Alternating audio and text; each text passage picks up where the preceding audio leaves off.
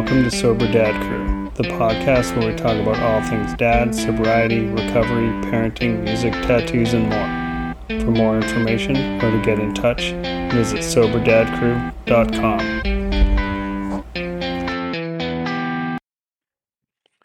I've been thinking a lot about this day. It is my 14th anniversary of sobriety.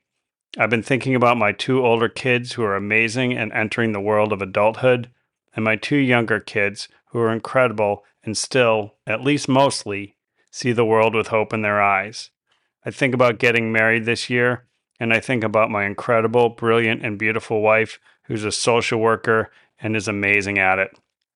I think about my slow grief as my parents age, especially my mom with dementia. The grief is slow like dripping water as she incrementally slips away.